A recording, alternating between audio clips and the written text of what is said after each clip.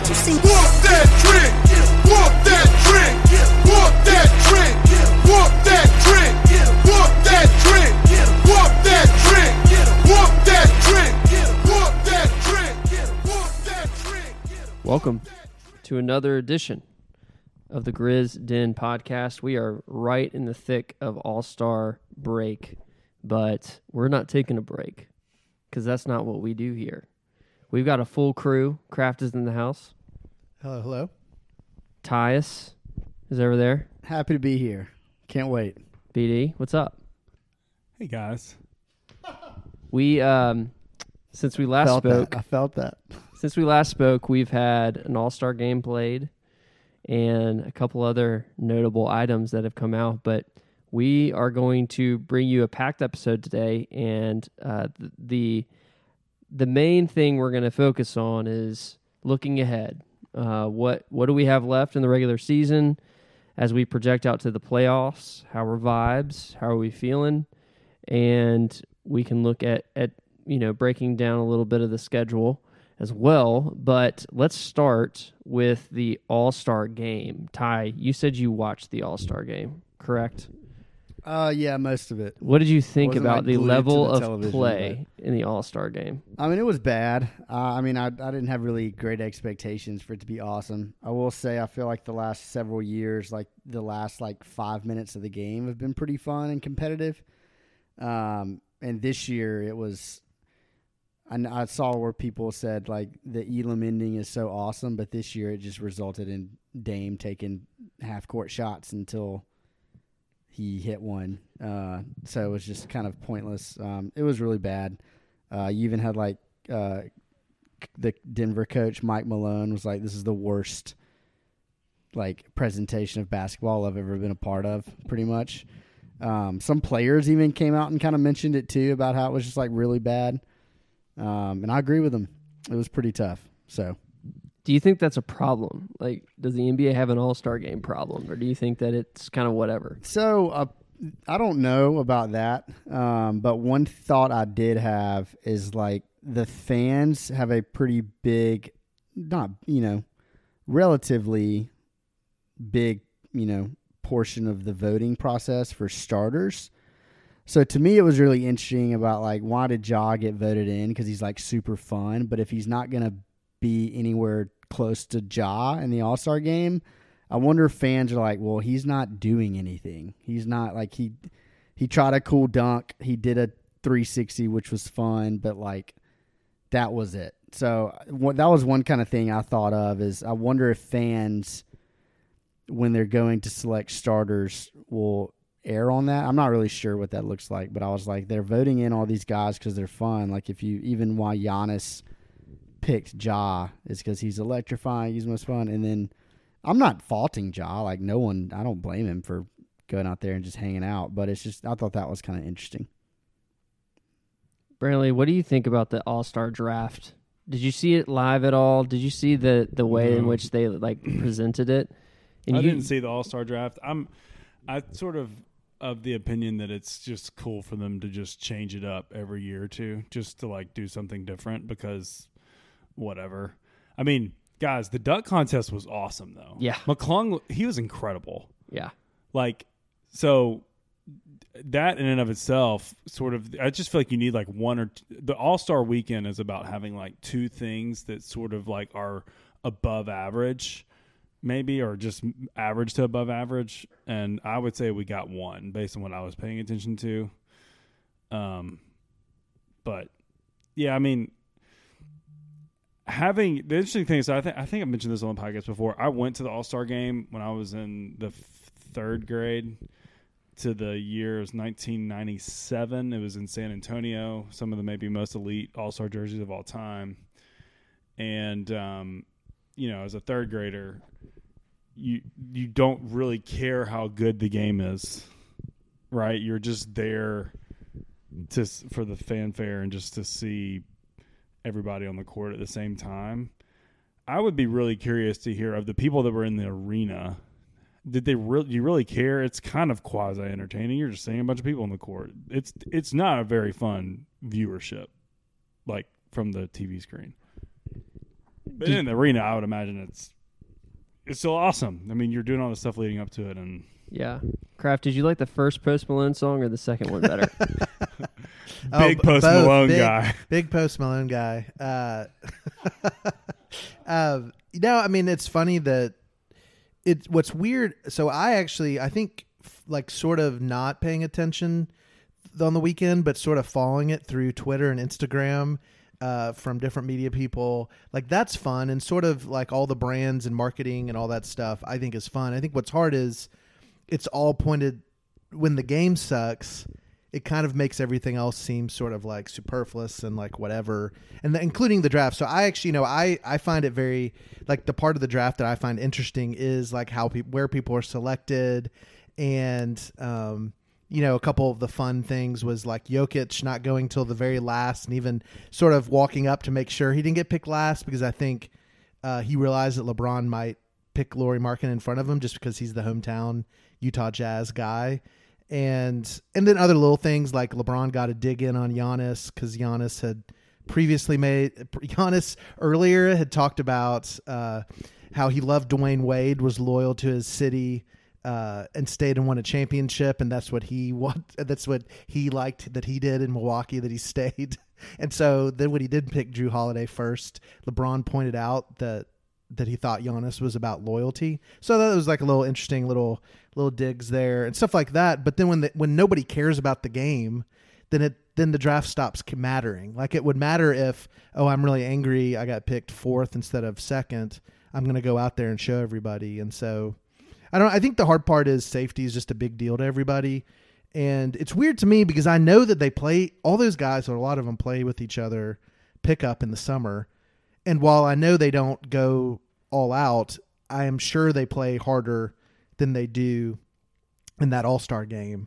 And but I do think LeBron kind of messing his finger up in the second quarter. I think that, I mean, when that happened, just kind of, I just kind of felt like, now nobody's going to play. Like nobody's going to do anything now. You needed someone really saying like, all right, let's turn it up. I feel like the past couple of years you've had like Chris Paul, LeBron types that have sort of started getting a little competitive, and everybody else kind of matched it. And Tatum was obviously on fire, but he and Jalen went at each other, and that was sort of cute for like 45 seconds. And that was the most competitive thing we saw, was them in a one-on-one matchup for 3 possessions. My biggest question out of All-Star was, I didn't love seeing that Ja was one of the ones that was just absolutely coasting. I mean, he had his whole Mount 12 ski expo 2 blocks down. I feel like the Thursday of All-Star weekend, or the Friday, whichever day that was revealed, was kind of like his whole thing while he was there. And the rest of it, I mean, I don't even know if they showed him on Saturday. I don't know if he was there, which is fine. No Grizzlies was like participating. I'm sure he would have been there if they were. And then in the game, I think he had like 6 points and didn't really have an impact. Not that anybody had a huge impact on a game where nobody's playing defense, but I thought that was interesting because he is an electrifying player. Now, the big story to me is he is obviously a guy that could bring the dunk contest test back for real if he decided to participate. Like Mac McClung made it fun, but like if Ja Morant decided to go in the dunk contest, like I think he would revolutionize it for this generation of players. But I think he's already said, if I'm not mistaken, that he is never going to do it. And he, quote unquote, you're saying? Well, he said he would do it for $2 million. Oh, that's right. That's right. So the prize pot right now is $100,000. Right. Exactly. So, which apparently is just as much as Mac McClung has made in his whole career, which is nuts. But I don't know. I think All-Star is going to turn into something that might not be cool for people, because the generation of players that, like LeBron is sort of a carryover from a generation that used to care. But at the same time, the NBA seems as if they have All-Star weekends scheduled. It's right after football. They're not competing with anything. And they have these huge conferences where they're revealing all this new technology. All of these expos, like the Nike thing, Tatum coming out with his Jordan shoe, trying to showcase that. Like, it seems to me it's become more of like a conference with basketball on the side. And if that's what the NBA wants, interesting. But I'm intrigued by the ultimate aim and whether the NBA is disappointed after a weekend like this or if they're excited. I know that the dates of the sort of mid-season tournament thing have had various rumors of when it would happen, but when you were talking right now, I did sort of wonder if they would try mid-season tournament in a year or two during the All-Star window or something, just to like see if they could get competition up. I mean, or maybe like they bump it up a little bit earlier where it's true mid-season or a little leading into mid-season, because then you could still have the conference. You would have everybody in one spot. You would bring a ton of people in to see it. You could still have all of this media scenarios, and then you would have games that matter. That kind of gets into the like, AAU's been around for such a long time, but this just feels like the pure AAU generation to me of players. And they would, I feel like, be more, this generation of player would be more accustomed to that style of thing versus an all-star game. I don't think you'd have to worry about Ja being competitive if the Grizzlies were in a tournament. Yeah. That meant something. Yeah, that's true. I wonder how much they would, or how it would have to change from an incentive perspective to have like them missing the time off. Because I'm sure that, Bane, I know, has been in Miami or whatever, and the rest of the players too are having a break. So I don't know. It's just an interesting event overall, and I'm very intrigued to see where it goes. Yeah, I think one of the hard parts is, we've seen the NFL, the Pro Bowl. The Pro Bowl is basically they've basically gotten rid of it, and it's really just become kind of a conference with some skills stuff and kind of a celebration of the season, but really doesn't matter. The game itself, nobody cares about it. And it's just a hard place because I think like old school, old heads, hate it because there's no competition. It's a chance for all the older media people, all the older players to crap on all the younger players. And then the hard part is for younger guys, like somebody like my son, like he sees all the awesome highlights from all these guys on his phone all the time. And it's just so different from me, growing up when I was a kid in like the late 80s, early 90s. And it's like, oh, here's my chance to see these people I maybe see on like NBA, NBA Inside Stuff, or I see on these like bloopers and slam dunk things, but I don't get to see them all the time. Whereas now it's like, for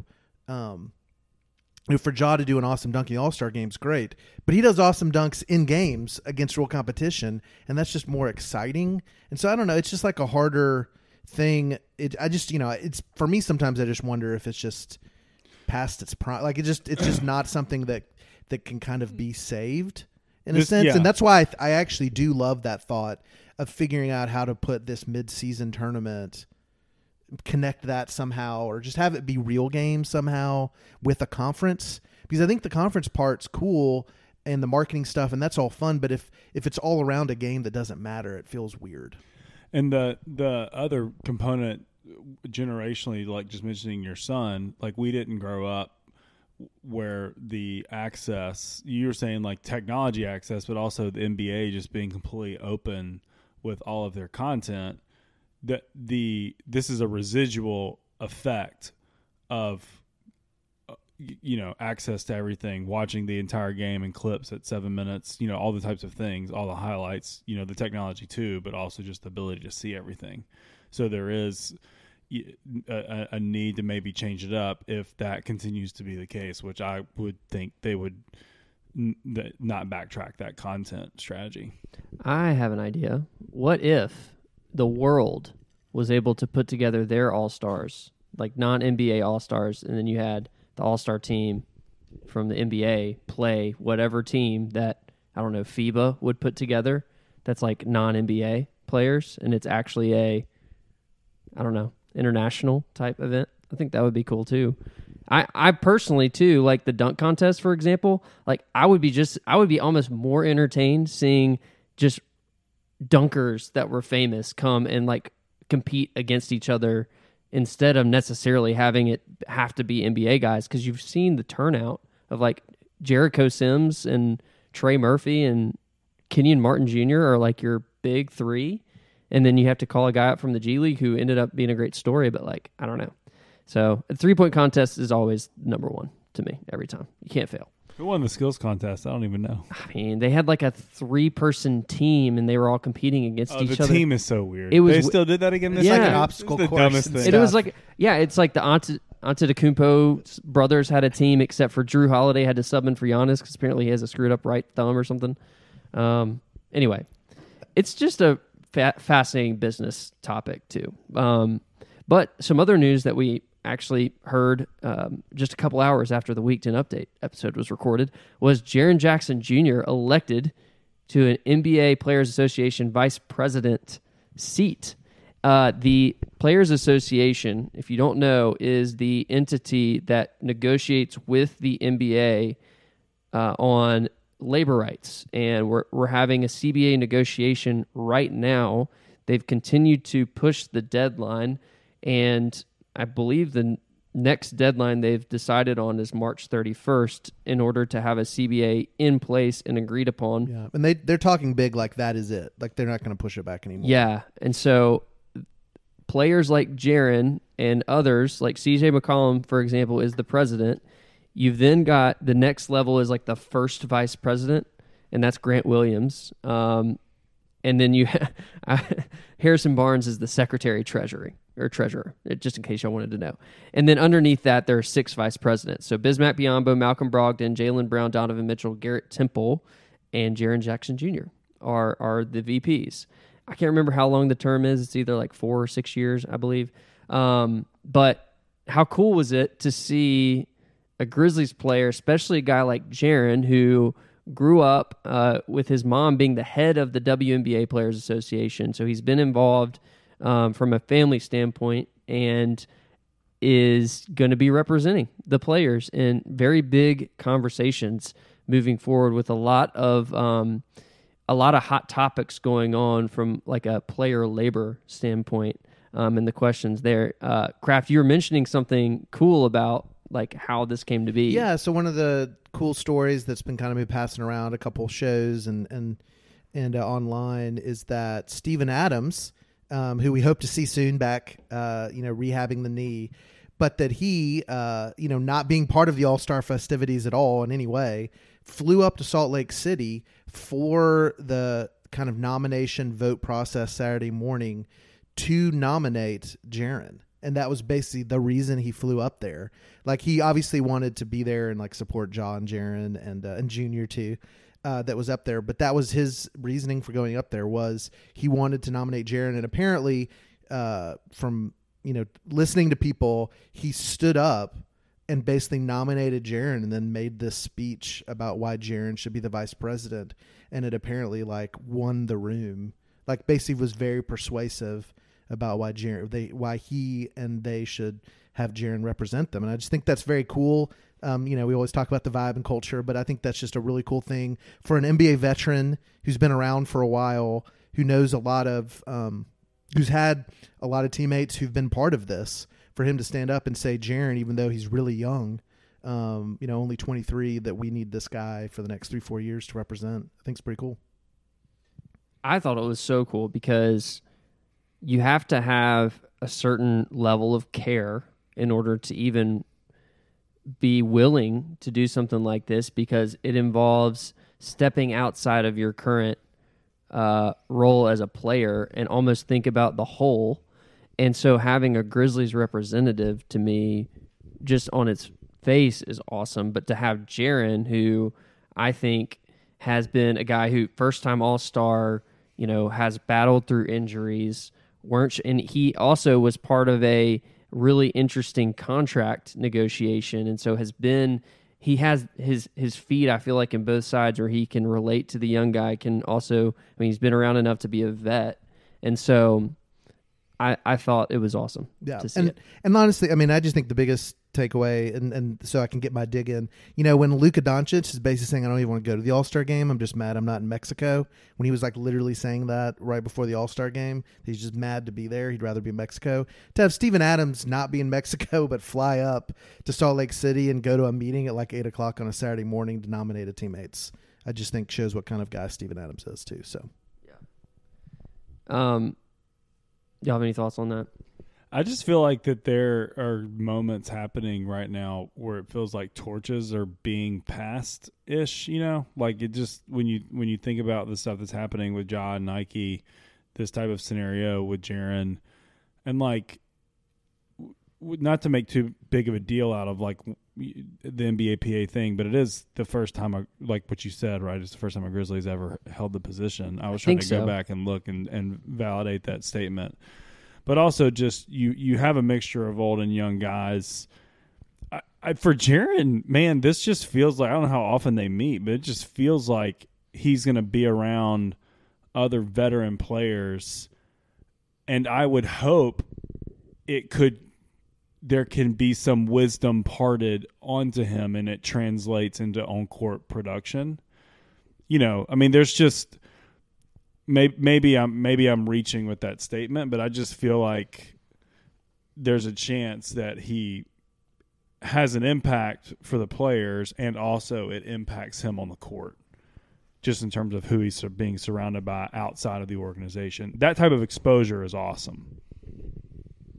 And to piggyback off that a little bit, like his role in the locker room, right? Like everyone keeps saying, Memphis, they just need some veterans. They need some vets. They need some vets. Like Steven Adams, to your point, Kraft, that's like the most veteran move of all time. Like when you respect your young teammate enough to do that. But also, I know it's kind of been said, like if you listen to the Bain interview with J.J. Redick, he basically just says Jaren is kind of quiet, right? Kind of to himself a little bit, especially on the court. But maybe this... Again, you were kind of speaking on the comfort zone. Like maybe Jaren's going to be kind of pushed to his, he's going to have to stand up and speak his mind in front of NBA proven veterans in the league. And to be only 23 years old and to be put in that position, if you just look at Jaren's career arc, it's kind of interesting too. Like we drafted him number 4 overall. He played a year with Mark and Mike. So he wasn't like the face, right? Because we kind of still had faces, right? Like Mark was a face of the franchise, so was Mike. And we had Dylan, so we had Dylan, face of the franchise. It's like right when they leave, Jaren was almost like given the opportunity to be the face. In comes Ja like immediately, right? So it's like Jaren's never really been like the peak of our franchise in my mind. Maybe y'all would disagree, maybe others would too, but there's always been like someone else to look to, right? To like carry the torch kind of thing. And it's kind of cool that Jaren's seen it done very differently, right? Like I'm sure Ja is a much different leader than like Mike was. So it's kind of cool to see that too. And that's my biggest hope, is that he kind of learns a little bit more and how to incorporate that into the locker room and to be that type of, again, young veteran presence on a really young team. So that's kind of what I'm looking or hoping for. So maybe the NBA officials will also have one more notch of respect that they can add to his belt. Yeah, I mean, to it's funny to listen to that because, one of the funny things, one of the sound bites coming out was they were asking, somebody asked Jaren about who would, if he had kids, what player, would he never let babysit his kids? And he was basically like, well, Junior, because I have to babysit him. And of course, I'm sitting here like, what are you like, Jared, you need to be babysat. You're only 23. But I think it speaks to that. Like, hopefully, him sort of starting to take that sort of leadership role with the younger guys on the team for sure. All right, so last non-basketball, but sort of basketball topic. If you haven't listened to the Weekend Update episode from this past weekend, you should, because Kraft and I kind of did a deep dive into the whole regional sports network situation that's going on right now, where there was a debt payment missed by the group that owns Bally Sports. They are preliminarily undergoing a potential bankruptcy. that could put the future of the regional sports network in jeopardy for all the teams that they currently broadcast, which is, I can't remember the number, but it was, about a third of the league. Yeah, I it's a believe, third of the league. And then mostly small market. Yeah, it's if you count MLB and National Hockey League, it's 58 sports franchises. Yeah. So we went through a few different contingencies that could happen moving forward. One of which was the NBA could decide to consolidate these teams under their League Pass umbrella and basically go direct to consumer. And get rid of the blackout. And get rid of the blackout so you can, if you buy League Pass for your team, you have access without any restriction on location. We talked about how there's going to be this new media rights deal coming up in about a year or two, and you could see outside bidders that haven't been here before, like Apple, Amazon, other streamers come in and bid, and then also NBC potentially making a return bid to broadcast the NBA again. And we were saying, the upside is probably more money in that way, but downside is it would be a lot harder to find the Grizzlies on a given night. My thing, and we briefly touched on it with Grind City Media, I'm going to go ahead and put a take out there that the Grizzlies consolidate their broadcasting under Grind City Media. Like, I think the writing could potentially be on the wall with how they're sharing, for instance, Chris Vernon with the broadcast under Bally Sports. You'll see Michael Wallace also and Lang Whitaker after games at the post game. You'll see Jessica Benson on the radio, but also on TV sometimes. Like, they have so many shared people who are under contract with all these companies. Now, the challenge of that would be broadcasting games for real live on TV takes a huge production team. And so that would be a complete overhaul. And I'm not saying like it could happen overnight, but I just think the Grizzlies, and also, by the way, you are then every bit of advertising revenue would be immediately on the books of the Grizzlies at that point as income. So you don't have to deal with that. And we look at the commercials on Bally right now. It's like every other commercial is a Grind City Media commercial anyway.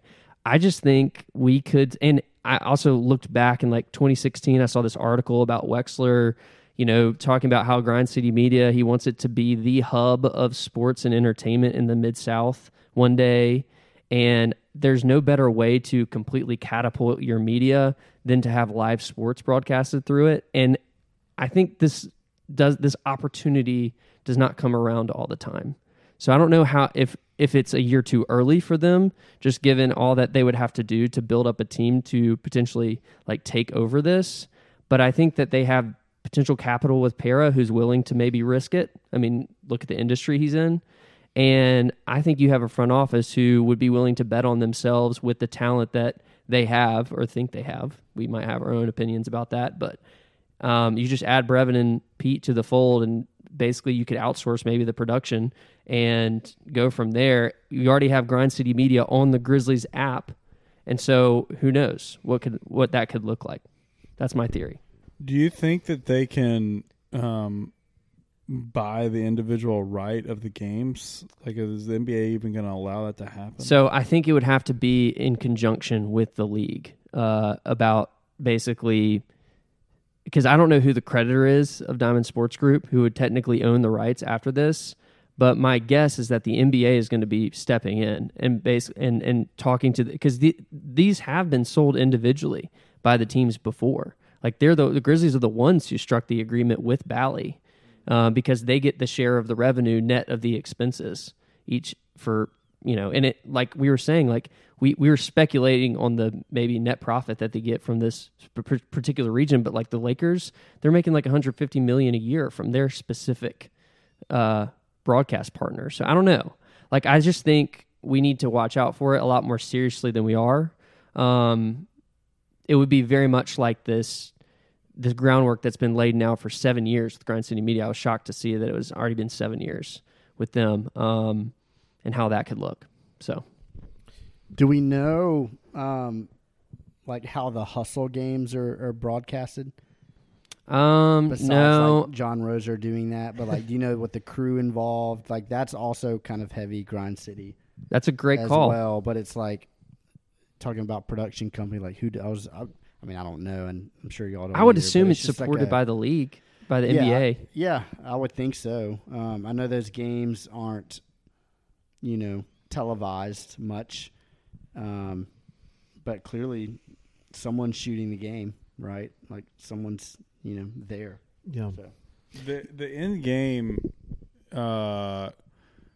components is not what worries me about that theory.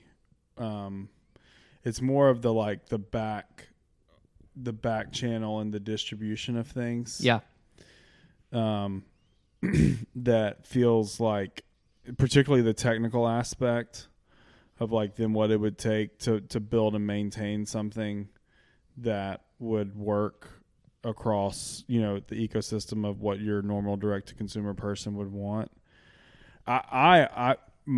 So before maybe there's more stuff that comes in, I just what is shocking to me whenever I'm watching League Pass, and it's obviously was this way with Bally Sports, just the fact that on Bally Sports that you would have minutes of a random hockey player and swooshing from it sounded like a 1995 Gateway computer screensaver on your TV, and the fact that all of the quote unquote ads or Grind City Media ads is all you need to know that it was going to fail to begin with, because those are very valuable placements.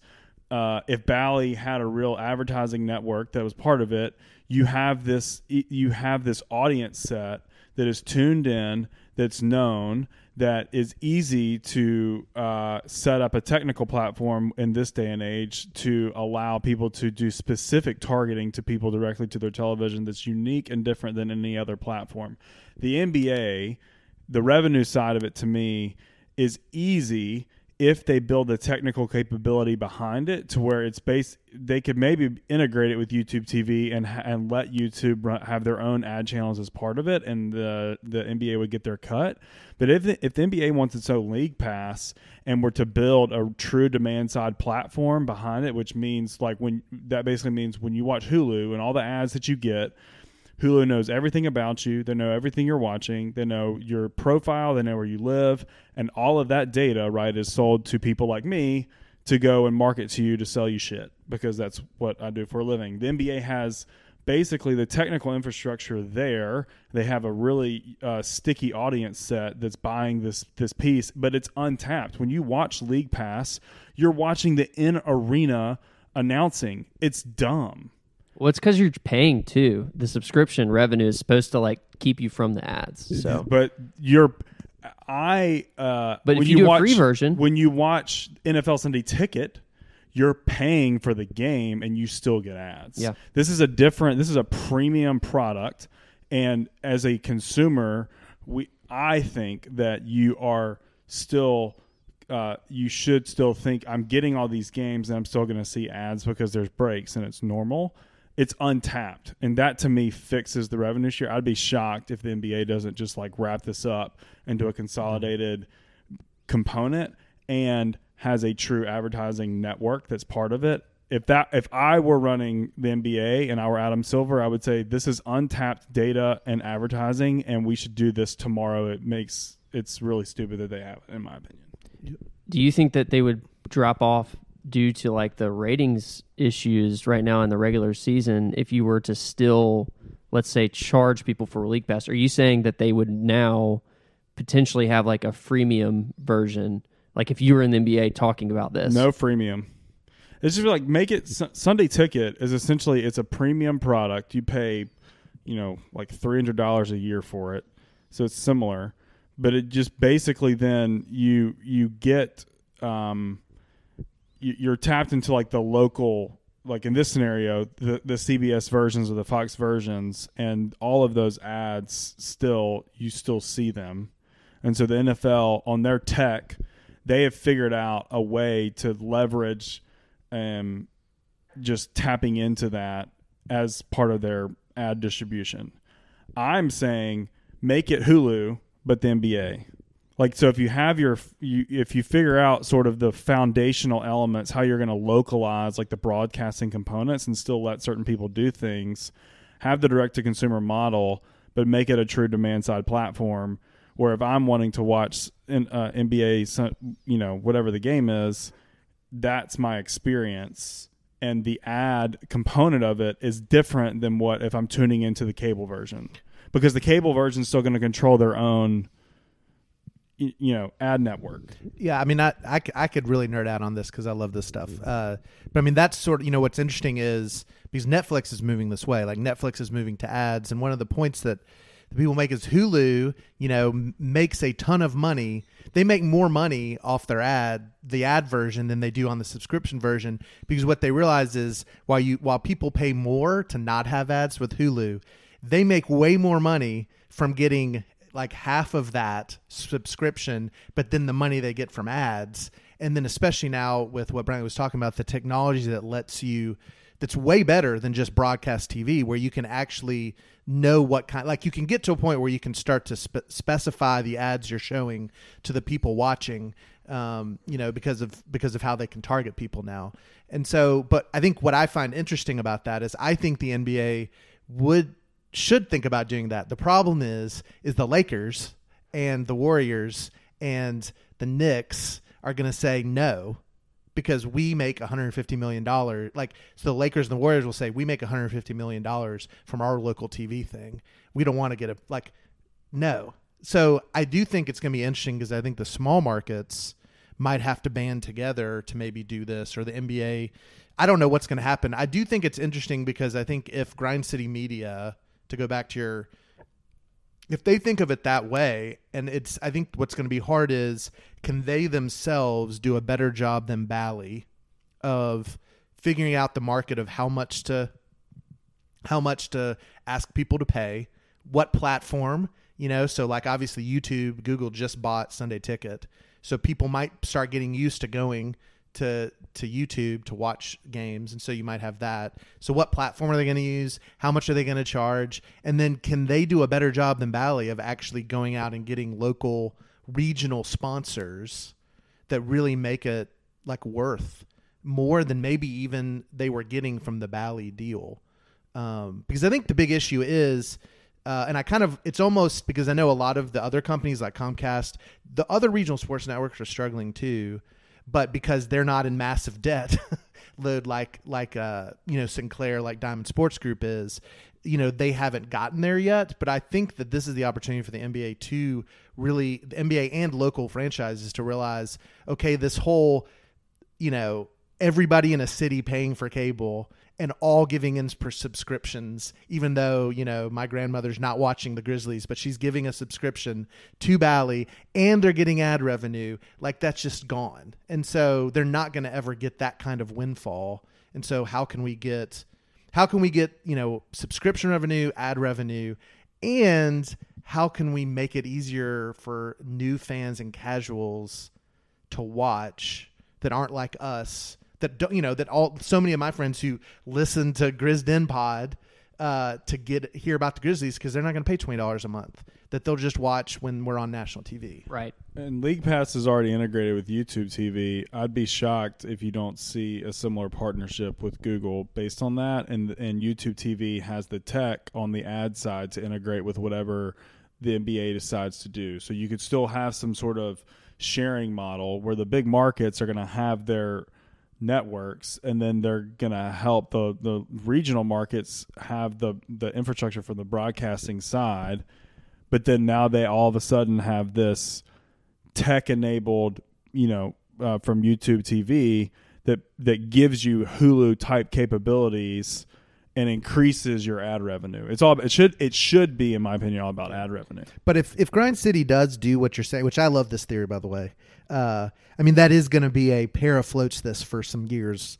Well, that's what for before it really is profitable. That's why I think that's my would this be a far-fetched idea objectively? Yeah, well, of course, because something like this has never been done.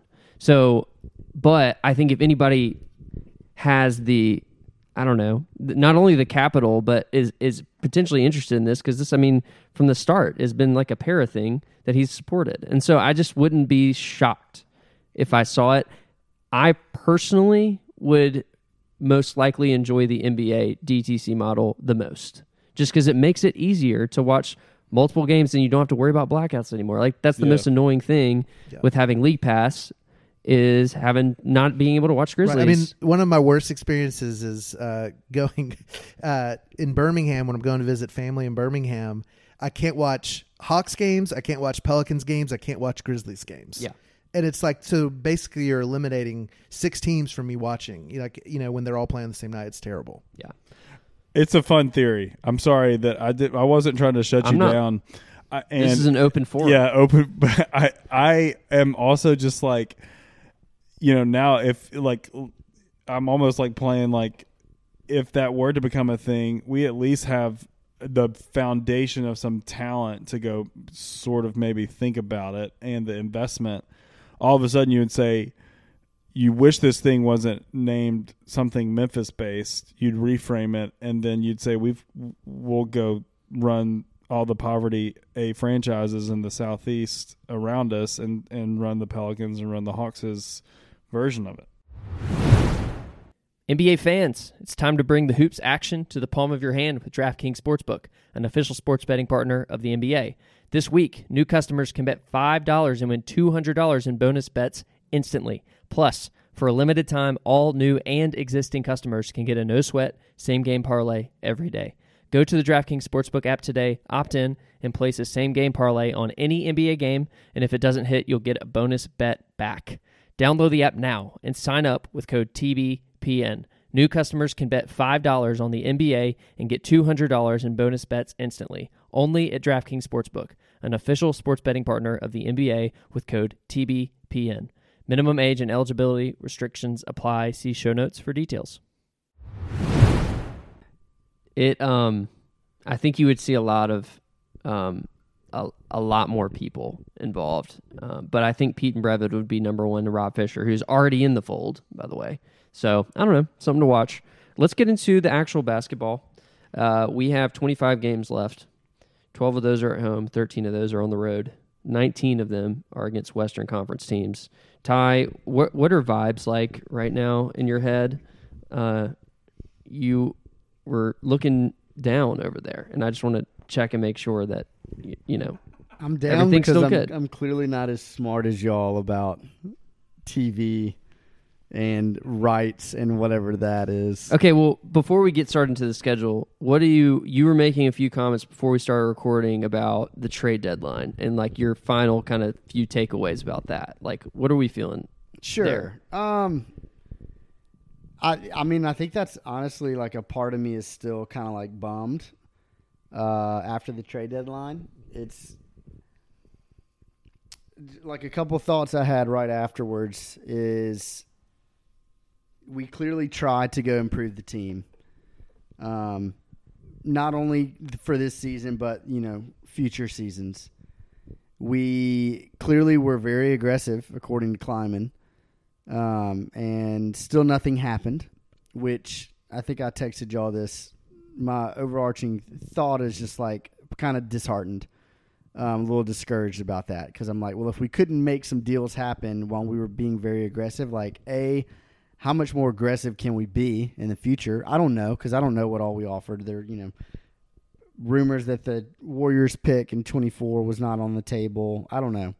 But it does sound like we were really aggressive. One of the more aggressive teams out there, to be honest, and looking into upgrading our team. And nothing happened, which kind of has me a little concerned about how do we upgrade our team moving forward. And that is probably me just being a prisoner of the moment and being upset that because I just closed my eyes and envisioned Mikal Bridges on this team. And I'm like, oh, my gosh. Even like I kind of like cooled on OG once Mikal became a possibility, but even like OG on this team was just like, man, like how awesome would that be? So I think I got like a little bit of a taste of that in my head, and now that it like kind of got ripped away from me, it's kind of like, God, it's kind of a bummer. Also, kind of looping that into this season thoughts, it's like Brantley mentioned this about the summer too, a little bit, but like, does our front office realize that this currently constructed team is not good enough? I would argue that they do after everything that they pushed for in this trade deadline. So part of me thinks if our front office is, and maybe I'm projecting a little bit, but that's kind of the way I took it, is that our front office clearly is like, we will be very aggressive in upgrading this team because this team right now is not good enough to get where we want to be. You know, go back to Kleiman's comments in the summer about we are now a championship like contender. The window is open right now, and we will do whatever it takes to capitalize on that. We'll be aggressive when we think we need to and all this kind of stuff.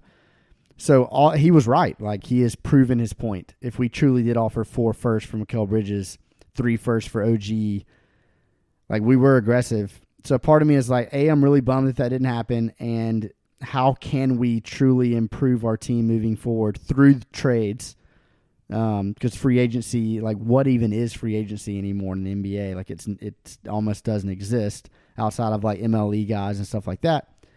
And then B, like, as our currently constructed team, like, I don't believe our front office thinks we're good enough to go all the way.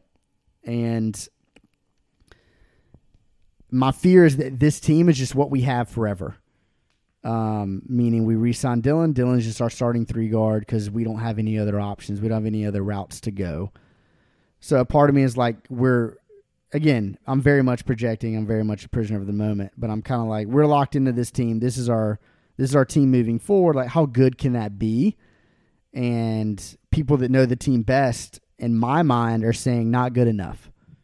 So, and y'all may all disagree. I know Kraft is just like swinging at me, left hook. But I think I very much disagree with them not thinking we can win a championship this year. I do, but I agree with that. I think they want to upgrade the team when it's possible. So I think they still have higher hopes for the team this year, but I do think that they really thought we have an opportunity to make ourselves not just a contender, but like a favorite. Brantley, I have a question for you. Is there anything the team can do in this 25 games to change your opinion about them going into the playoffs? Or are you skip this next 25, let's just start in the playoffs, and that's when my evaluation of the team starts? I think that I sort of feel like this first little stretch, maybe it's this entire stretch. Let's just say this entire stretch, where it feels like there's a balance of games we have to bring it and games that we need to win and stay focused.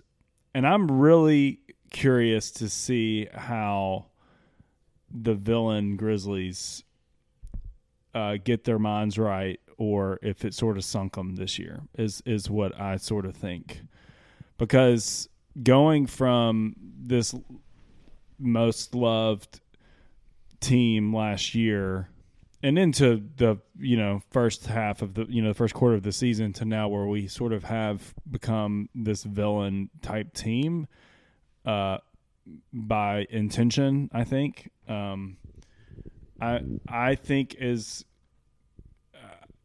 I'm skeptical that they're going to prove that they can handle it is really what I think. And so to me, to show that they can handle it would mean, games against the Sixers and the Nuggets and the Clippers and even the Lakers. And this, we're playing the Lakers in this first half, of this, the second half of the season where they're trying to win. Because if they, keep losing, then they're really out of the playoff hunt, right? So those games, I know LeBron may be hurt with his hand and may not play, regardless. But I don't know. I just really, I'm really rambling because I think that I'm going to say I don't think that there's anything they can do to prove they could win a significant amount of these games, and I'm still going to say, prove it to me in the playoffs. If they lose them all, then in this stretch, then I'm sort of proven right already, I feel like. Like, I won't feel really confident about the playoffs. I'm interested to know from Ty and Brantley. So, how were you this way when we were beating the Bucks so bad that the wave was breaking out in FedEx Forum? I was there. It was ridiculous. And the 11-game win streak before we go to LA. And I guess I'm just saying, like, I think that team still exists. Like, it's still there. And I'm just saying, like, is this last stretch since that just really shifted, or were you still kind of wait and see even then? Like, as far as kind of, maybe a little bit more pessimistic than you might have been, than you are now. Not to say that you are super pessimistic, but you are just a little more hesitant. I don't know. Where were y'all? Like, has it shifted? Has this last patch really shifted y'all? I think it has me. The Milwaukee game was so fun and it was awesome, but I mean, what's the saying? You have 5 games that, like, 10 games a year, 5 games that you play, you're automatically going to win, and there's 5 games a year that you're just automatically going to lose. Like, Yeah. The Bucks game was a single night, right? Like, one game. Like, this stretch has been several weeks. And it's not just that. Like, I know people harp on our half-court offense. And even, like, again, Kleiman mentioned that in the summer of, like, that's where we struggled, so that's where we need to improve. How have we improved that? When your wing rotation is shooting, like, basically under 30% from 3, yes, we just traded for Luke Kennard, to be determined there. But it's like if you can't shoot, I feel like your half-court offense is kind of, like, going to struggle anyway. Like, you got to be able to stretch the floor, stretch the defense a little bit. And people have said this, like, Ja just driving into 3 guys and, like, hoping something happens. Like, that's not going to cut it. So, to me, it's been really discouraging for weeks now. Like, that one game was awesome. The 10-game win streak was awesome. I do think we played some bad teams. We had a couple good wins in there. We beat Sacramento at full strength. We beat the Pels. Brandon Ingram got hurt that game, like in the early second quarter or something like that. They had Zion, though, right? And we beat them pretty bad. But I don't know. It just seems like this last stretch has been really disheartening, not only because, like, of play, but, like, our mentality's just been terrible. Like, we were texting a while back about this, and, like, we talk about culture, and my comment was, like, our culture seems broken, and it has for a while. So to me, that was, like, and still is honestly concerning. Like, we were winning all these games. Our fourth quarter offense has just been a disaster. It's like we're not stepping on anyone's throats. Like, the Grizzlies that I know and love, we haven't been that team for weeks. So in these last 25 games, if we come out and kind of show to me that, like, we are that team of old, we are the fun, energetic. I don't remember what game we were playing. I think it was, like, right before the All-Star. I think it was Utah, honestly, in, like, the first half where we, like, making shots. And everyone was like, we're playing with so much joy. And then the second half, what happens? Just the wheels fall off. That is happening so often. It's hard not to ignore it. It's hard not for me to be like, I'm just going to ignore this 15-game stretch because I don't like it. And I'm going to look back at what happened in November. That was super fun. Like, I do think there are trends, and I think sometimes trends, good and bad, can be hard to break in the NBA. Like, if you're rolling, I think you're just rolling, and then sometimes when you're not, you're not. And as of late, we're not. And 25 games is not a huge sample, but I think it is enough to right the ship a little bit. But I've been discouraged for quite some time. So I think I would just say that there were, during the stretch, I remember this was when we did, Ty and I were graciously welcomed onto a guest appearance on the weekend appearance at Ty's house. And we were looking at the upcoming schedule. We were kind of like, you know what? Like, this is a stretch where we need to take care of business. Like, this is a business set of games. And, there were a couple in there that you knew could be tough, but there were others that was like, we need to win these. You had back-to-back against the Spurs, I believe. And that's what I felt like. We took care of business. And so that was good. And there were games earlier in the season where I just feel like we maybe had some circumstances that inflated our win totals a little bit. And so I think that, we've come back down to earth a little bit, and the coming back down to earth side of it isn't what's making me disheartened as much as it's just the way we're winning and losing. And I think that can be fixed with a break and with some key role players stepping up and doing some different things. I just don't think that that right now that the previous role players that we were counting on to help are going to help. So I really think we need big minutes from Luke Kennard. I really think that we've got to figure out how to not be so dependent on Steven Adams. And I really think we probably still need one more role player to be more consistent for us to come back to where it doesn't feel like it's all on Ja's shoulders. Like there are years during the Conley era where I just at times, or the Zebo era, I was like, if Zebo doesn't give us 30, then we don't have a shot. Sometimes this is what I feel like with Ja, is that like it's just really all on his shoulders and he's doing a lot. And then he's kind of getting into this like slumping over his shoulders thing, and his demeanor does not seem really great to me, so I don't really know what's going on with him. And I just think it's exacerbating it across everything else. And so I'm just really skeptical it's going to change. I don't know what data that I would see on the court, heuristically, intuitional data, not cleaning the glass data, that would say that it's going to be any different. Because the Jazz game, again, it was before the All-Star game, but that was a team we should have just like we came out hot and we looked great, and then we just brain farted. Here's my feeling on everything right now. I think kind of in our local, I guess you could say, bubble, it's hard not to feel like something's off. And I do think it is. I think the players feel it, and they're young enough to where it's going to make an impact. And I think there's mainly two, because we've watched every game. We know the highs that this team has reached. But the con to me is also the pro, in that the con is, to me, this is still, even with the Kevin Durant, Kyrie Irving moves, like I still see the West as relatively open. Because I was like looking through the last 10 game records, like the best two last 10 game records are the Nuggets and the Suns at 7-3. And then it drops down from there to like 6-4 and 5-5. Everybody else is like in that window. You look at away record, the best away record in the West is the Clippers at 18-15. The second best is the Kings at 15-13. The third best is the Nuggets at 14-14. So like the con of it is, the team, as they were playing prior to this weird last 3-4 weeks, was good enough to potentially come out of a weaker West.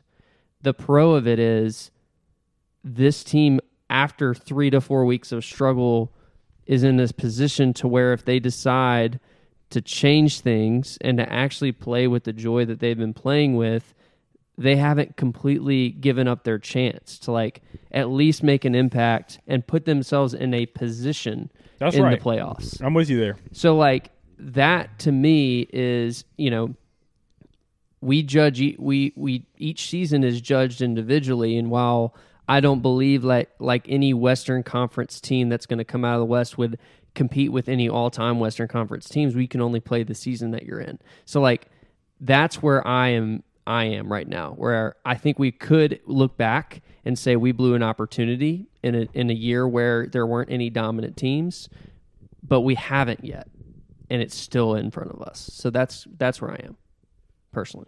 Yeah, so on that, what would you say our chances are to hold the 2 seed? I think right now, looking at the schedule, technically, I read somewhere, maybe it was like Tankathon, we're like 24th strength of schedule. A lot of that is because we're playing some of the bottom teams in the West a bunch. I would give it at like a above 50% chance that we keep the 2 seed. I think before our 4-6 in the last 10 games, it would have been like up to 70 plus. But I think that if we get Adams back sooner rather than later, it's going to be above 50%. And I think part of that would be the Kings going potentially down and regressing a bit. And they have one of the hardest schedules, I believe, left. We're still 4 games between us and the Clippers, who the Clippers are the 4 seed. So I think that's enough of a cushion. And we forget, we used to think All-Star break means 60% of the way through the season. Now it's 70%, given that they've pushed it back because of NFL. So like 25 games left in the NBA season. That's not a lot. So movement to me is going to be, because the West is so crowded, in like the 4 through 11, like you could see crazy movement within that. I think the Grizzlies are just outside of that window. So I'll say it this way. I will feel like the primary objective to me, like I want to get maintain the 2 seed. But like going into the playoffs, I'm going to feel better if intuitionally it feels like we're playing collectively like the fun, loose, not droopy shoulder Andrew Harrison face on like half of our team, which is what I feel like right now. And this is just pure like being at the games, pure feeling, watching the team, watching how they're reacting. It doesn't have the same vibe. So objectively, that's like the objective that I would care more about is the vibe. I will feel great going into a series against whomever it is if I feel like our vibe is back. Because to Kraft's point, this entire season we have home court. But if we keep the 2 seed somehow by some miracle and our vibe is still off, I'm going to feel crappy. Yeah. So like I think so I've done it before. I've done the fundamental thing. Like I still look and think we still have a great net rating. We actually, unlike all our peers in the West, we actually should have won more games luck-wise. Like we've lost a lot of coin toss games. And some people, and obviously we talked about this the last couple Grizzden pods, that I'm nervous because it does feel like we're a little less clutch than we have been in the past. But I also think it might just be that we've regressed to the mean, whereas we did really well in the clutch the last couple years, and now we're having a bad clutch year. But as far as coin toss games and close games, I still look at it as we became villains over Christmas, defying the West. I think that got to our team. I think we got in a funk, and then we got out of it, maybe because of an easy schedule, but we won 11 in a row. And then we had the weird Lakers thing that I think brought us back to that villain feeling. This is my narrative to talk about Brantley's vibe stuff.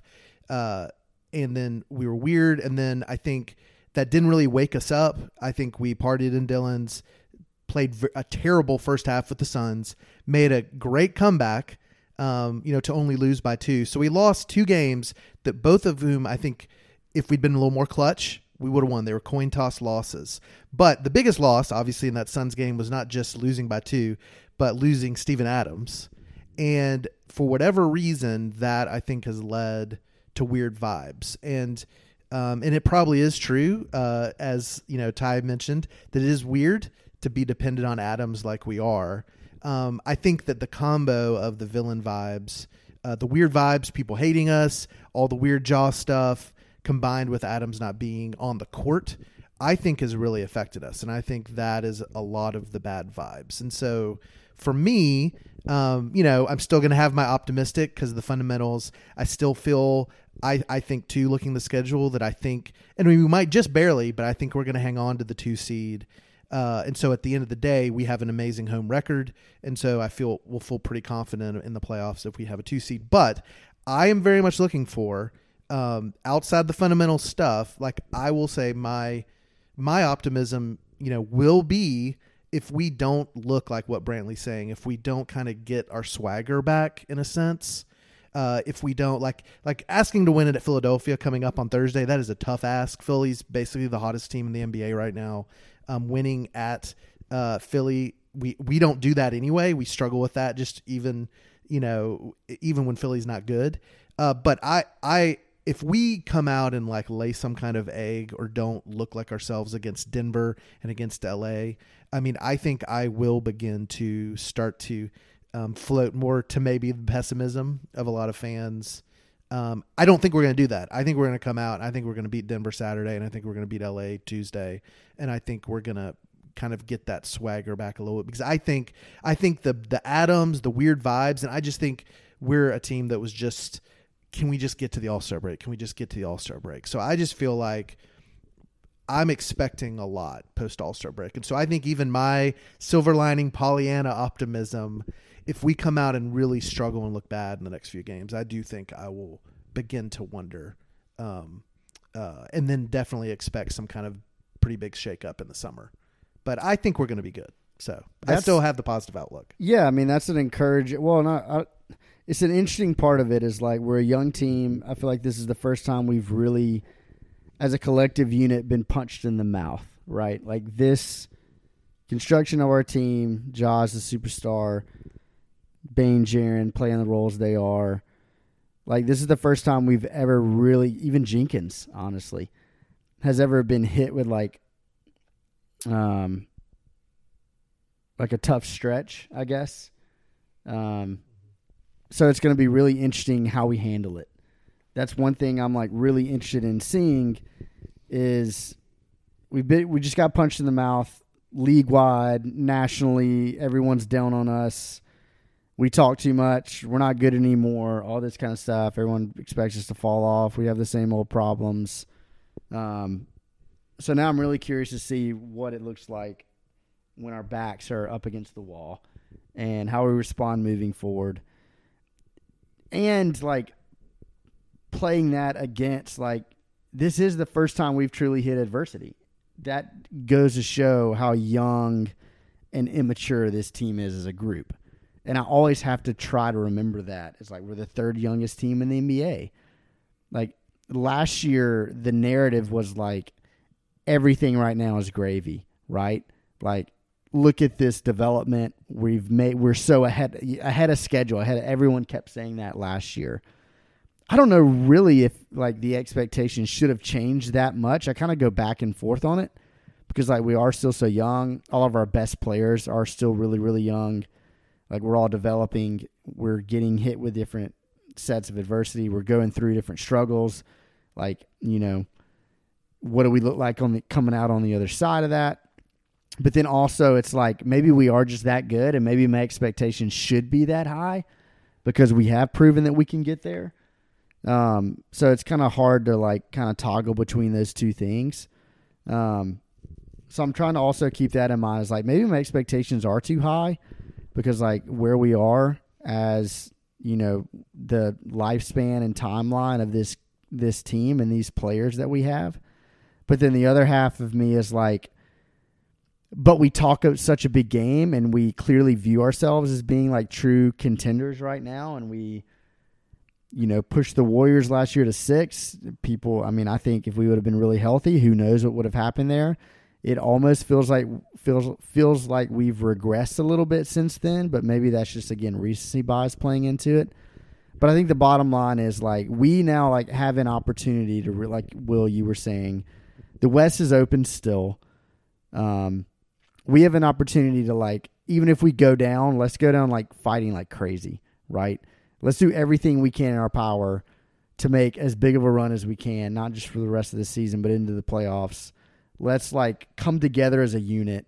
Like Jenkins even mentioned that of like, we kind of talk a big game. Like, I don't want to back off that either. Jenkins was like, I want us to be ourselves. Like, if we're going to talk, let's talk, but we got to back it up, right? Like, if we're going to be this team, like, ain't ducking no smoke, running up the chimney, that's awesome. Like, I'm all for that, but that's what we have to be. We can't be, like, falling back from that.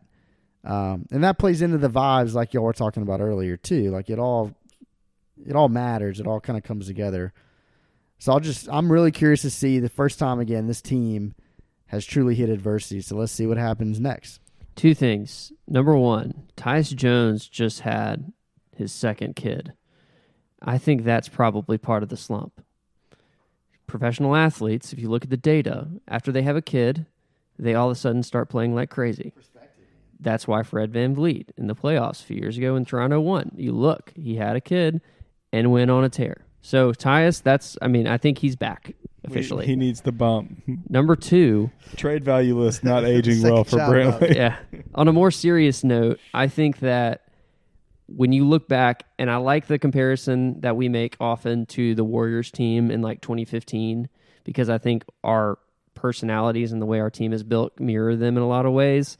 Like, we go how Ja goes, the Warriors went how Steph goes. Like, whenever he's on the floor, he's making everybody better. But ultimately, people are going to start to game plan against that and make everybody else beat you. You have a guy like Jaren who does something, he's dominant defensively. Draymond's dominant defensively. They both had a weakness. Draymond, it's his hot-headedness. Jaren, it's the fouling. Like, they both have that weakness. And then there's the X factor, which is Klay. And Klay can either win you a game or he can be non-existent. But no matter what, I think that right now, today, there is a leadership opportunity for Desmond Bane in particular. He's got a contract extension that he's due for this summer. This is the time to make a push to say, I am this max player, and not only am I a max player on the floor, but I'm a max player in this locker room. And I think that Ja has had some weird moodiness lately. I think that Jaren is always going to be hampered by this kind of thorn in his side, if you will.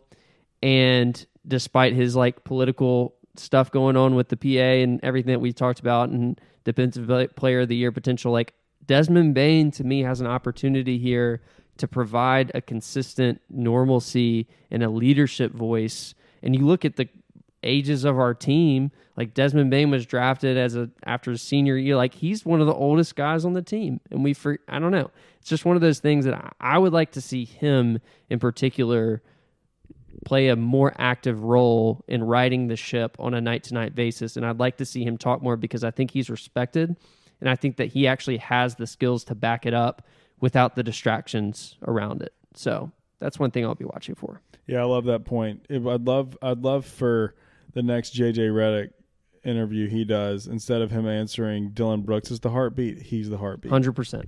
Because Dylan is too erratic. Too he erratic, can't be and the he's heartbeat. going to be gone in 2 years. Well, Right. and, to that, that's another point for me, which is still crazy to think about because it seems like, and this isn't an excuse because all the teams deal with injuries, but it is really crazy that we've only played 11 games with our actual starting five, and when we've played 55, so that's 20%. I'm trying to do math in my head, so that's a very small amount of, and I think. And really where I think that's the most key is with the Dylan part, because I think, and we always talk about it seems like we never can we get our starting five playing 10 games in a row where we can get Dylan doing the right role. And I'm hoping, the other thing I'm hoping is, because I agree, I think Bane's really the key. I also hope that this time with Adams out and Jaren's kind of new aggression that he's shown, where he's putting up 20 points plus a game. I want that to hopefully continue. Can he kind of keep that aggression with Adams coming back into the fold? Can Jaren really bring that element? Because I think that would be really helpful too. That's it, because I think Jaren and Bane, in a weird way, they both really determine Dylan in the sense that are they aggressively getting shots that Dylan is not having, and really pushing Dylan to concentrate just on the defensive end. I think that's a big part. All right, we're going to finish out the pod with a game. Okay, we're going to go through the Western Conference teams, and we're going to say, would you take the Grizzlies in the 7-game series against these teams? Okay, we're going to start from the bottom and go to the top.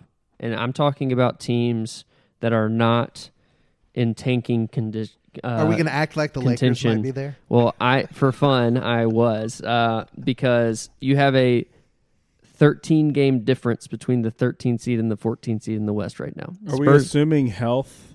Let's assume reasonable health. So, for instance, we're going to assume Zion is not there. But for most other people, we will assume that they are. That's an interesting thing with the Suns, though. Yeah, listen, you can factor that in. You can price in the percentage of health if you want. We're going to do this rapid fire.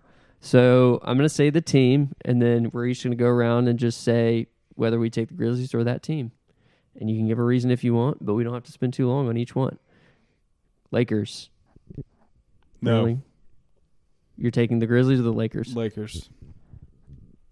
I think I'm taking the Grizz in that one. Sweep by the Grizz.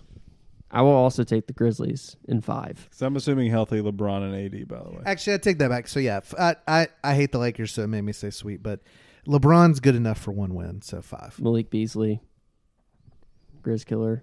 Trailblazers.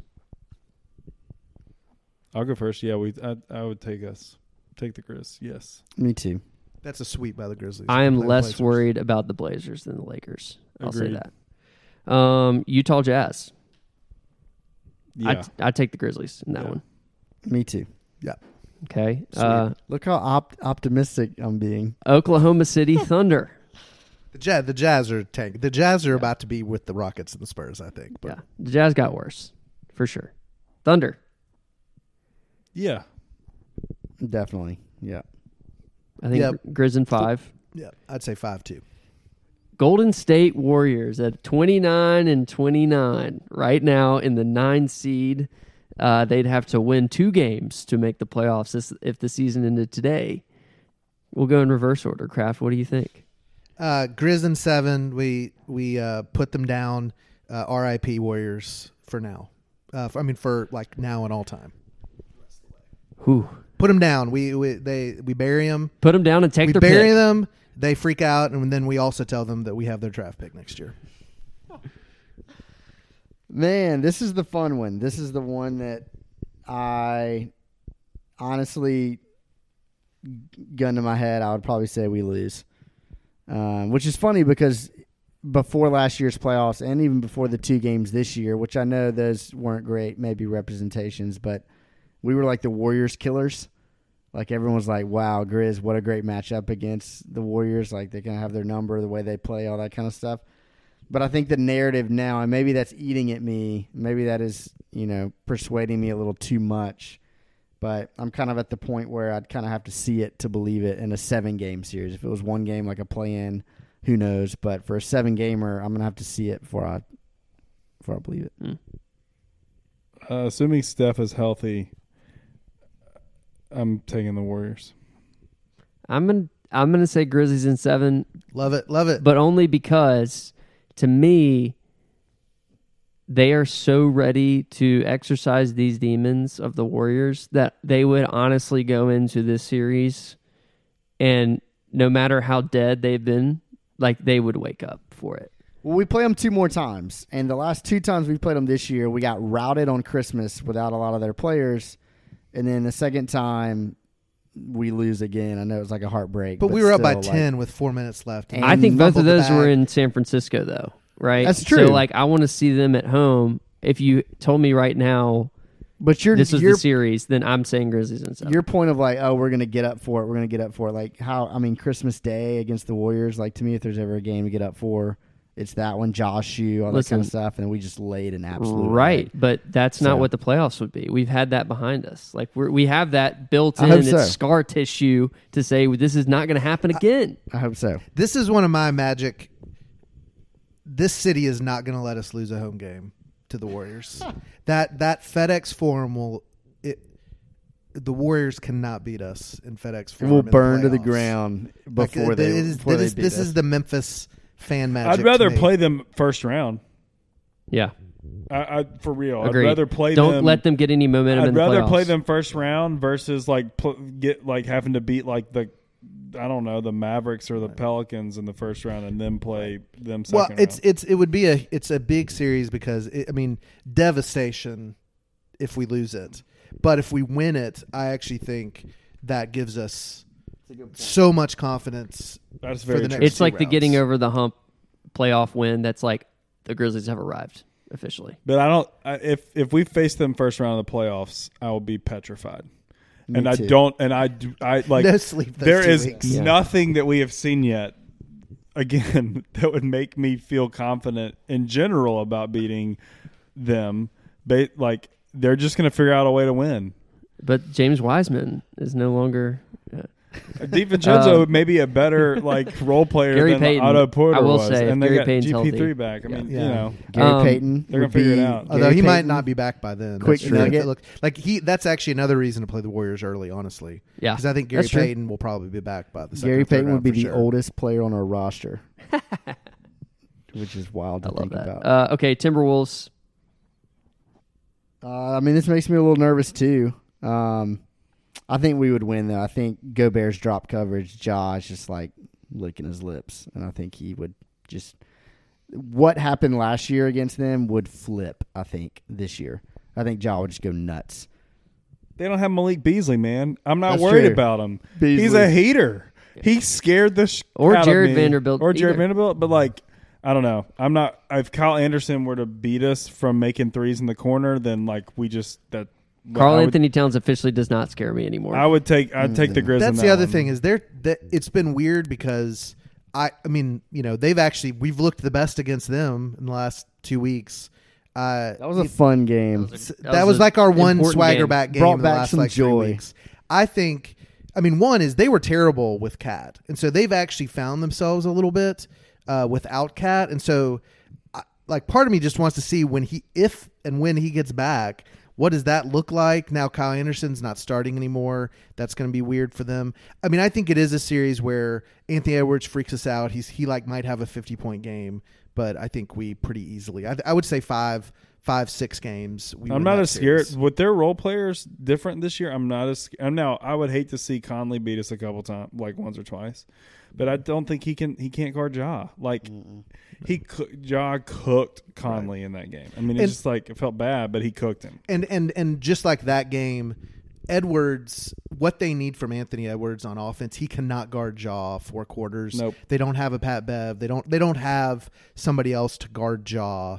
And even then they did have like Pat Bev and Bane went off that series. And so I just think, and I don't think we'll mess around. I think we messed around in the playoffs last year with them. I don't think they know who they are yet, and so I would feel very much. They don't know how to. like- If they play Gobert, the way they played us last year is not possible. Yeah. Every time Ja came off a pick and roll, they just blitzed him or doubled or like get the ball out of his hands.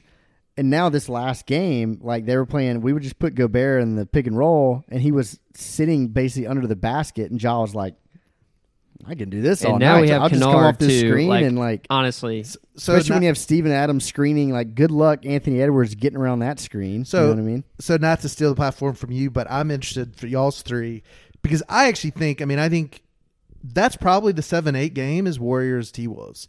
So what, with what we talked about, who would you like if we're sitting watching a play-in game together between the Wolves, T-Wolves? Oh, I'm rooting for the Wolves. yeah, You ready for the 100%. low question. Me too. 100%. There's Me no too. question. Okay. Like even though it would Because be you'd fun love to for play the Warriors to Warriors, have to play the Nuggets. I'll say this: Golden State scares me pretty much more than any other team I'm looking at right now. Maybe Phoenix if like Durant comes back and is like, "Oh my gosh, what is this?" But He's Kevin Durant. He's gonna come back, and you're gonna be like, "Oh my gosh, what probably is so. But as Pelicans. things- Anybody taking Pelicans in No, that series? get that poverty ass franchise out That's of what here. I We're not talking thought. about that. That's what I thought. They're looking terrible. Mavericks. no, I think we beat Dallas. Dude, I'm freaking out if I'm a Mavs fan. Grizz may be in a sweep. Luka and his behavior and what's I mean, I just would be freaking out. Jaws. I will say this: I think what's going to be, as a Mavs hater, they have the easiest schedule. I think it's like by far the easiest schedule the rest of the way. They're actually the one of the teams I'm just worried will like get on a heater if we struggle. But so they have a really easy schedule. So I think people might start to get a lofty view, and I think the playoffs will be a big wake up moment. Mavs for them. inflation. Yeah. Forthcoming. Maxi Kleber's been injured, so I'm not on the Mavs. Because once they have him, then they got their rim protection. That's all they Exactly, need. right? All right. Phoenix Suns. This is an interesting one. They're 32-28, fifth seed. They are 4.5 games back from the Grizzlies. What do y'all think? You cannot write off this team.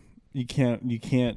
If we're assuming health, which means KD always has an injury like this, but he comes back in the playoffs and he's fine. They are more terrifying than any team in the West. There's no question. I mean, it's just terrifying. They have a lot of different So ways like, they can beat you if offensively. we're playing them, Dylan's guarding KD and Bane's guarding Booker. Whew, no thanks. Or Jaren's guarding KD. Yeah, right, for 4 minutes until he gets in foul trouble. The good news is that Ayton and Steve-O can be, opposite forces in that respect. But this one would be so intriguing. I think just from like pure respect alone, I would take Phoenix in this series if I had to right now. But that's without having seen a game that they played together. So, and assuming health. Like It's I think wishcasting, this is but the yeah. big health assumption team. So my take would be, if it's not the first round, I would take Grizz in 7 probably, maybe 6. If it's first round, I'm way more nervous because I think they're going to be more healthy, and you're going to get those like 2-3 days in a row. But if we get them in if they kind of stay away from the 7 seed, we keep the 2, we have home court, and we're playing every other day, I think we beat them. I think they don't. I look at the Nets team we played with Irving and Durant, where we won that game by kind of outscoring them, and obviously Booker is better than Kyrie, and Chris Paul obviously is better than anybody else the Nets had. But we were also like without Jaren then. So I think that it would be a high scoring. I don't think we would be able to stop Durant, but Durant can't score 110 points. So I think we'd pull it out. I think we would lose that series, but I still feel like I'm more afraid of Steph than I am Durant in a playoff series. I really do. Yeah. Steph just absolutely terrifies me. This one to me is the most intriguing. It's the Clippers because they technically, I mean, I do think that the moves they made were upgrades on what they did have, and they just added Russell Westbrook. That makes me feel better in a series. So I think I actually would take Grizzlies in 7 over the Clippers, personally. I would take the Clips in that one. I think they could throw out a lineup that basically everyone's like 6'8", and we would try to run like our pick and rolls, and they would just switch it pretty comfortably, and they would make us hit shots because that's what I think that's what every team's going to do, but they would just switch, guard Ja straight up, and then help on his drives, and then make people make shots, and we've yet to prove we can do that. So, and they can. Everybody on their team can make shots. So, Luke Kennard revenge game though. Come on. Yeah, No, I say mean, we lose. Kawhi is like quietly starting to get back into rhythm. Man, this would be a really tough one. I mean, this is also one of those right now where it's like almost like 6 weeks ago you'd be like, Kawhi is not really playing, so I would take us. But now he's kind of come back a little bit, and it's almost like he's just going to kind of rise from the dead for the playoffs, you know. I'm the most on the fence about this one don't out of know. anybody. No, I haven't gone yet. Go ahead. Sweep Grizzlies, not even close. It would be the easiest. I would rather play the Clippers than that. I'm assuming I don't think I would want to play the Clippers in the first round.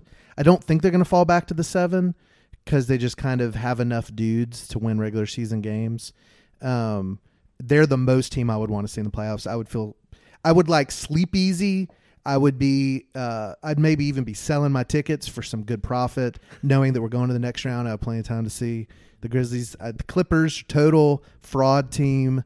Expect them to flame out. Have zero faith in them. They just added another fraud player. They're terrible. We would sweep them, or maybe Kawhi or Paul George would have a moment, and it'd take 5. They're terrible. They're the most fraud team. Yeah, I think I think they're the anti-Grizzlies, but I also trust that they would. I honestly, it's the coaching combined with assuming health, because again, like you can't assume health with these guys. With them. That's the point, though. So, and I just think we have. I think Jaren, Brandon, we have the 5-wing switch around.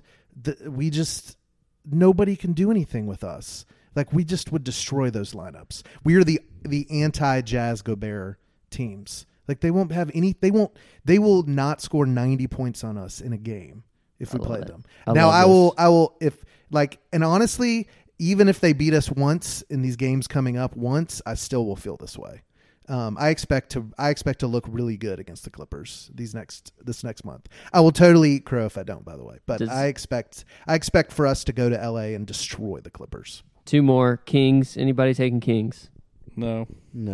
Grizz all the way. Nuggets. As long as Harrison Barnes doesn't go 9 for 9, we'll be okay.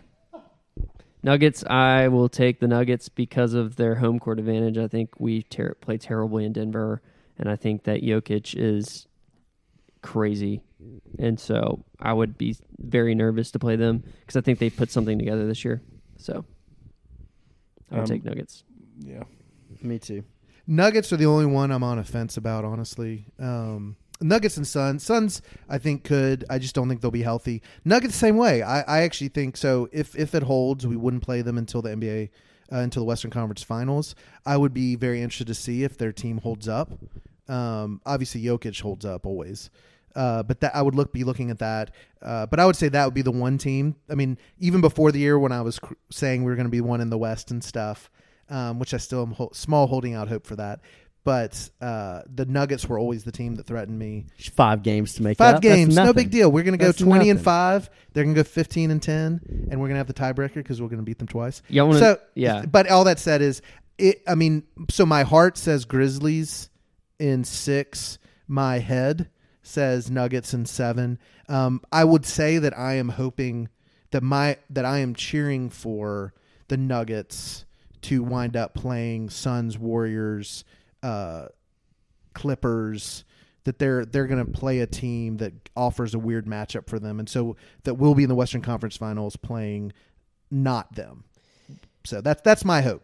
As it currently stands, if the season ended today, our half of the Western Conference bracket would feature the Pelicans, the Kings, and the Mavericks. That's ideal. That's not bad. That's what we want. And the Nuggets side would feature the Nuggets, Clippers, Suns, and Timberwolves. That's assuming the 7th and 8th seeds would make it out of the play-in, which you have the Warriors in the 9th seed. So Yeah, I mean, I think the hard part to know too is, I mean, Durant's not back from a knee injury, Curry's not back, and so it's going to be weird. I mean, that's what's so hard is to know what's going to happen, because a lot of these teams we're expecting, like I think the teams that we think will give the Grizzlies the hardest time are the ones who have superstars that are like not currently playing. I think that's accurate. All right, well, this has been another edition of the Grizz Den Pod. We covered a lot of grounds here. We are ready for basketball to be back. Tune in on Thursday night, where we're not sure if we'll see the return of Steven Adams on that game. We are looking and anticipating for his return soon, and we got 25 games left, guys. Let's have fun, Grizz. The playoffs are Have going to some be fun. here before we know Good it. Let's vibes. have some Come fun. on. Make tie-dye believers again, believers. Yes. That's Believers, right. believers. Convince us, Grizz. Look for those vibes Saturday night. I want to smile when I watch the games. Absolutely. For Ty, for Brantley, for Kraft, I'm Will. Thanks for joining us.